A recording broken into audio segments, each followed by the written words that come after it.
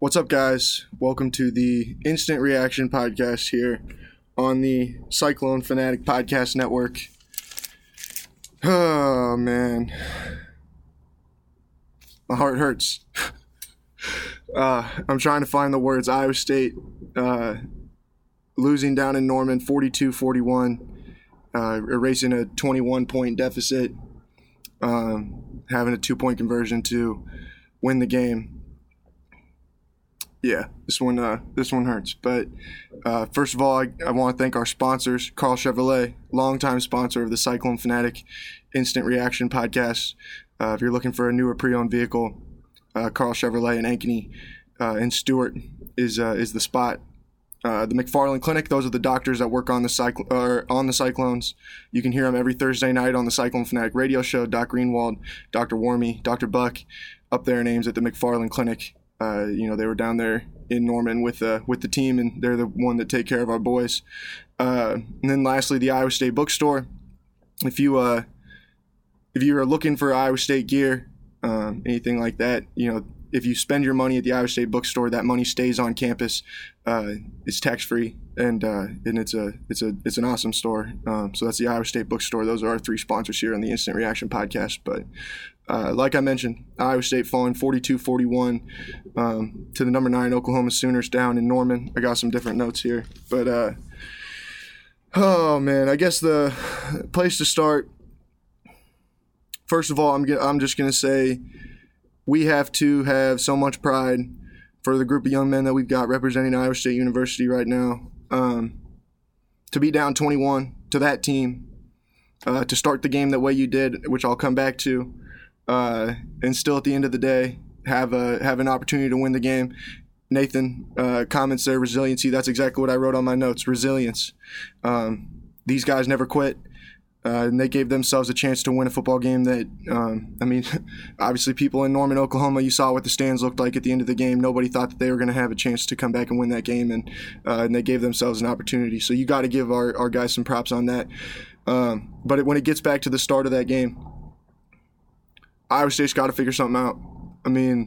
They cannot come out against teams like Oklahoma. They cannot come out against teams like Oklahoma State and give up 21 points, give up 14 points, whatever it may be, almost right off the bat, give up these big plays.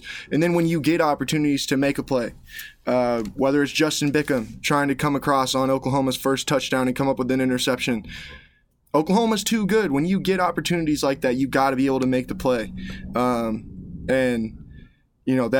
That's one thing. Then it's the Greg Eisworth play where he had an opportunity to go and get a pick six. At the end of the day, Iowa State, I think, got a stop on that drive. They went down and scored. That one really didn't hurt you too much.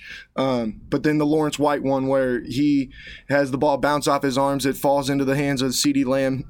Play goes for 15, 20 yards, whatever it was. And then Oklahoma eventually goes down the field and scores. And those are the things that if Iowa State is going to take this to the next level, if Iowa State wants to get on Oklahoma's level, they have to make those plays. When those plays are there, they have to make them. And too many times right now, we haven't seen it. We saw them do it in the second half, but they have to come out at the beginning of the game and be able to make those plays. Secondly, then, the other thing that I think was a huge turning point in this game, really could have changed a lot of of what the final outcome was. When Iowa State has it first and goal inside the 10, you hand the ball you pitch the ball out to Breece Hall. He runs you up to the 3-yard line. And then on your second and third down plays, you run a quarterback draw. That's for a loss of yards. And then you run a speed option. I know you'd scored a touchdown on the speed option before. You got too cute. That was my immediate thing. We got too cute. Number 28 had been able to carry the ball for positive yards the entire football game. Give the ball to 28 again. Make them stop him. Make them keep him out of the end zone. And that was the moment that I think frustrated me as much as anything, because Iowa State at that time obviously had an opportunity I can't remember. I think it was maybe to get within one score. I can't remember exactly, but whether or not what the sequence was. I think it was to get within one score at that time. And who knows how the game goes from there. Obviously, it's easy to nitpick, but that's something that I think we have seen too much from this coaching staff at times, especially this offensive staff. When you are in those positions, we're overthinking it. Like I mentioned, we're trying to get too cute. Why are you trying to do this quarterback draw? Why are you trying to run this speed option that you've run once? It worked once, but they were going to be ready for that in the same situation that you'd run it the first time. Give the ball to Breece Hall. Give the ball to and let 28, the guy who had got you down the field, let him finish this thing off. Lastly, the 2-point play. First of all, I'll say I love the decision to go for the win. I know that it's something that we're probably going to be talking about here for the next week. Should they have done it? Should they have kicked the field goal? Should they have gone to overtime? I think that the right decision was to go for 2, win the game. You got nothing to lose at the end of the day. You have been moving the ball on that defense at will for the most part. And even then, you run the play. Brock makes a perfect throw. Whether or not there's pass interference, I know that's going to be another thing that's really discussed a lot here over the next several days. Charlie Kolar was open at the goal line. You got to give Oklahoma some credit too. Man, they made the play. And I just don't know how confident I would feel in in Iowa State going into overtime against that team and win the game. And I know that the Iowa State defense was playing really well. I know the offense was really moving the ball well. But if you're going to give that offense 25 yards to get to the end zone, no, I wouldn't want to mess with that very often. I would more often than not like to try and avoid that. So, like I said, I liked the decision to go for 2.